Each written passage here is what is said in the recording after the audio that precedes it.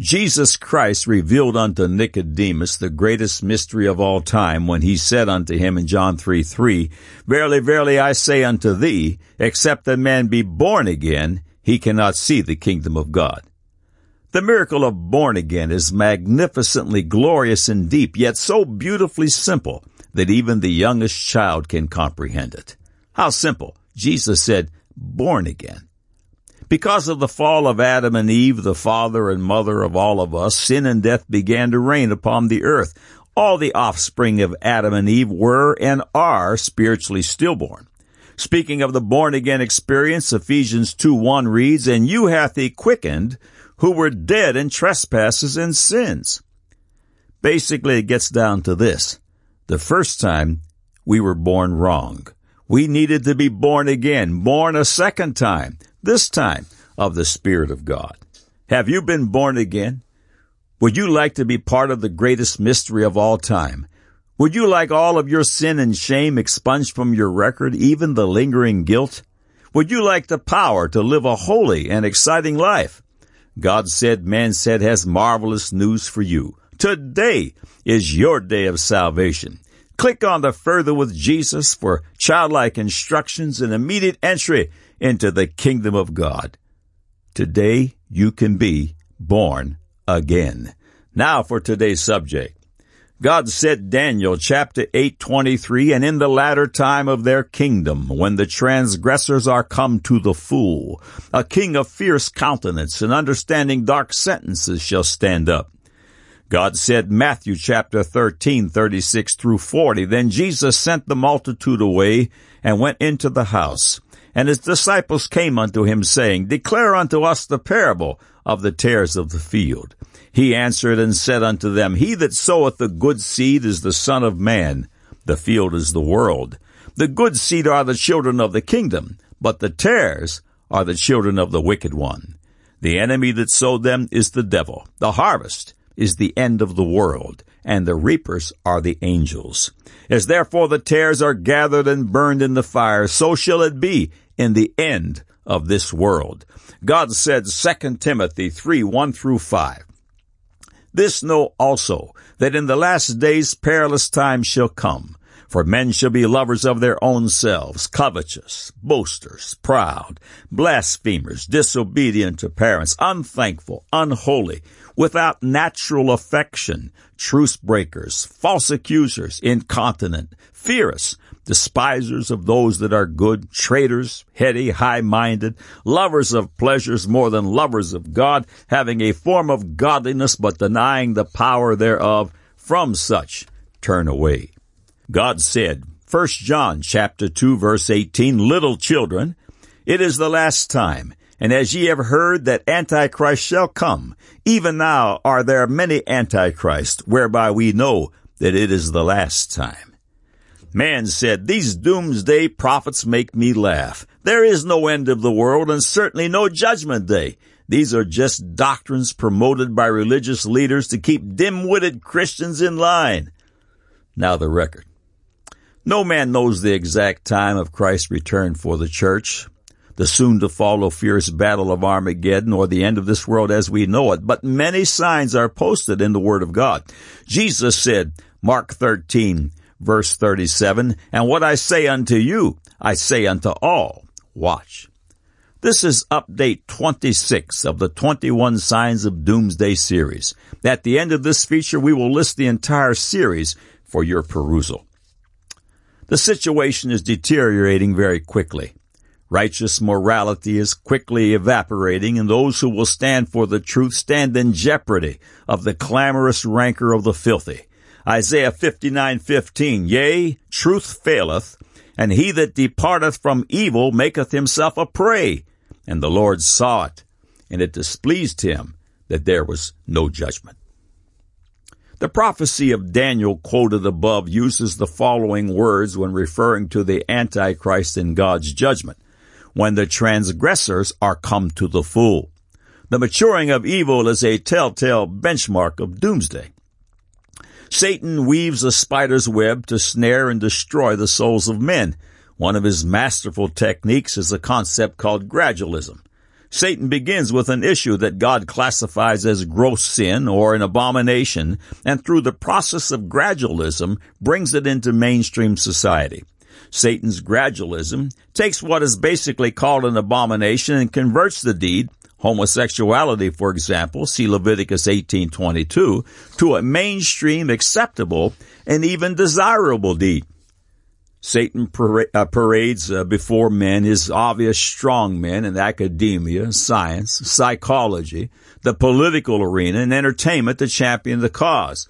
Over a period of years, he numbs societal sensibilities, and gradualism's process then looks like this. First, abhorrence. Next, tolerance. Then, acceptance. Finally, open practice. This feature will appear very dark to the untrained eye, so therefore this cautionary note. God Said, Man Said has good news and bad news for the redeemed. First, the good news. We don't have any bad news. Romans 8:28, and we know that all things work together for good to them that love God, to them who are the called according to his purpose. Even the son of perdition, the ultimate Antichrist, is good news for the born again, for his entry into the world scene marks the timing for the great taking up of the church where we meet Jesus Christ in the clouds. 2 Thessalonians 2:1-5, Now we beseech you, brethren, by the coming of our Lord Jesus Christ, and by our gathering together unto him, that ye be not soon shaken in mind, or be troubled, neither by spirit, nor by word, nor by letter as from us, as that the day of Christ is at hand. Let no man deceive you by any means, for that day shall not come, except there come a falling away first, and that man of sin be revealed, the son of perdition, who opposeth and exalteth himself above all that is called God or that is worshipped, so that he as God sitteth in the temple of God, showing himself that he is God. Remember ye not that when I was yet with you, I told you these things? Even death itself is good news for the blood-washed. We have good news and bad news for you. Be of good cheer. We don't have bad news. This world is quickly moving to the end. Prepare yourself to meet your God. The world, and yes, the United States, is Antichrist, which is a necessary condition for God's judgment and correction to fall. Remember, wickedness must come to a fool. Concerning the United States, this Antichrist war against God and his Christ did not start with the present U.S. administration. It has been waged gradually for decades, but during the Obama administration, it has accelerated at a breathtaking pace. Before Barack Obama took office, the table was set. Satan had prepared this country well. The United States government had already legalized the killing of babies, 55 million so far, in the very mother's womb. It has rejected God and his Bible from public schools and the public forum. It has promoted through programs like sex education and welfare, sexual promiscuity, better known as fornication, and the list goes on. The cover of the June 2013 issue of Whistleblower magazine, a very good Watchman association, is titled, The Mother of All Scandals, Obama's War on Christians. Excerpts from different authors have been lifted for your consideration. David Kupelin writes, Take the IRS scandal. Who exactly are these 500-plus Tea Party, patriot, conservative, and pro-life groups being targeted by the Revenue Agency? Who populates these organizations? What beliefs and values animate them? By and large, they are Christians and Jews who strongly hold to a traditional Judeo-Christian worldview. End of quote. Bob Unruh writes, Members of Congress this year were astonished that the U.S. Army Reserves would use a training brief that slams Catholics, evangelical Christians, and others. The training seminar taught soldiers that evangelical Christians are an extremist threat to America, along with groups such as the Muslim Brotherhood, the Ku Klux Klan, and Al-Qaeda. The anti-Christian training seminar issue came to the attention of authorities when one Christian serviceman objected to the presentation. The following was written by Jerome Corsi. The American Center for Law and Justice has filed a lawsuit in federal court against the IRS on behalf of over 24 clients, charging that the IRS is continuing to target and harass Christian conservative groups applying to create 501c3 and 501c4 tax-exempt groups, despite White House claims to the contrary. Whistleblower editors offer this. While asking about the IRS targeting of pro-life group in Iowa, Representative Schock, according to a Washington Examiner account, declared their question specifically asked from the IRS to the Coalition for Life of Iowa, please detail the content of the members of your organization's prayers. Lieutenant Oliver North writes, according to the U.S. government, I am an extremist. I am a Christian and meet regularly with other Christians to study God's Word. My faith convinces me the prophecies of the Holy Bible are true. I believe in the sanctity of life. I oppose abortion and want to preserve marriage as the union of a man and a woman. I am a veteran with skills and knowledge derived from military training and combat. I own several firearms, frequently shoot them, buy ammunition, and consider efforts to infringe on my Second Amendment rights to be wrong and unconstitutional. I fervently support the sovereignty of the United States, am deeply concerned about our economy, increasingly higher taxes, illegal immigration, soaring unemployment, and actions by our government that will bury my children beneath a mountain of debt. Apparently, all this makes me a right-wing extremist. At least that's what it says in the April 7, 2009 assessment issued by the Office of Intelligence and Analysis at the Department of Homeland Security. End of quote. The headline of Bob Ure feature writer reads, Obamacare forcing Christian companies to provide abortion pill.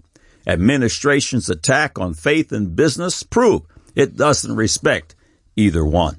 Matt Barber adds the following concerning an internal Department of Justice document titled LGBT Inclusion at Work, the 7 Habits of Highly Effective Managers. Barber writes, following are excerpts from the DOJ Pride Decree. When it comes to LGBT pride, employees are ordered. Don't judge or remain silent. Silence will be interpreted as disapproval. That's a threat. And it's not even a subtle one. Got it? For Christians and other morals-minded federal employees, it's no longer enough just to shut up and stay in the closet, to live your life in silent recognition of biblical principles, which by itself is unlawful constraint. When it comes to mandatory celebration of homosexual and cross-dressing behaviors, silence will be interpreted as disapproval. This lawless administration is now ordering federal employees against their will to affirm sexual behaviors that every major world religion, thousands of years of history, and uncompromising human biology reject. The document continues.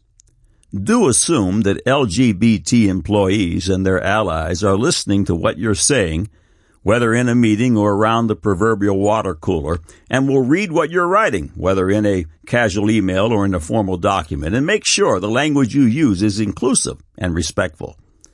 Do attend LGBT events sponsored by DOJ Pride and or the department, and invite, but not require, others to join you. Do display a symbol in your office, DOJ Pride sticker, copy of this brochure, etc., indicating that it is a safe place. Do use inclusive words like partner, significant other, or spouse, rather than gender-specific terms like husband and wife. For example, in invitations to office parties or when asking a new employee about his or her home life. Do use a transgender person's chosen name and a pronoun that is consistent with the person's self-identified gender. End of quote. David Limbaugh writes, Christian groups were identified as potential threats in a war game scenario at Fort Leavenworth. A 2009 Department of Homeland Security memo listed evangelicals and pro-life groups as possible national security threats. A West Point study of the U.S. Military Academy's Combating Terrorism Center linked pro-life advocates to terrorism. Evangelist Franklin Graham's invitation to speak at the Pentagon's National Day of Prayer service was revoked because of his comments on Islam. Houston National Cemetery banned Christian prayers from its funeral services for veterans.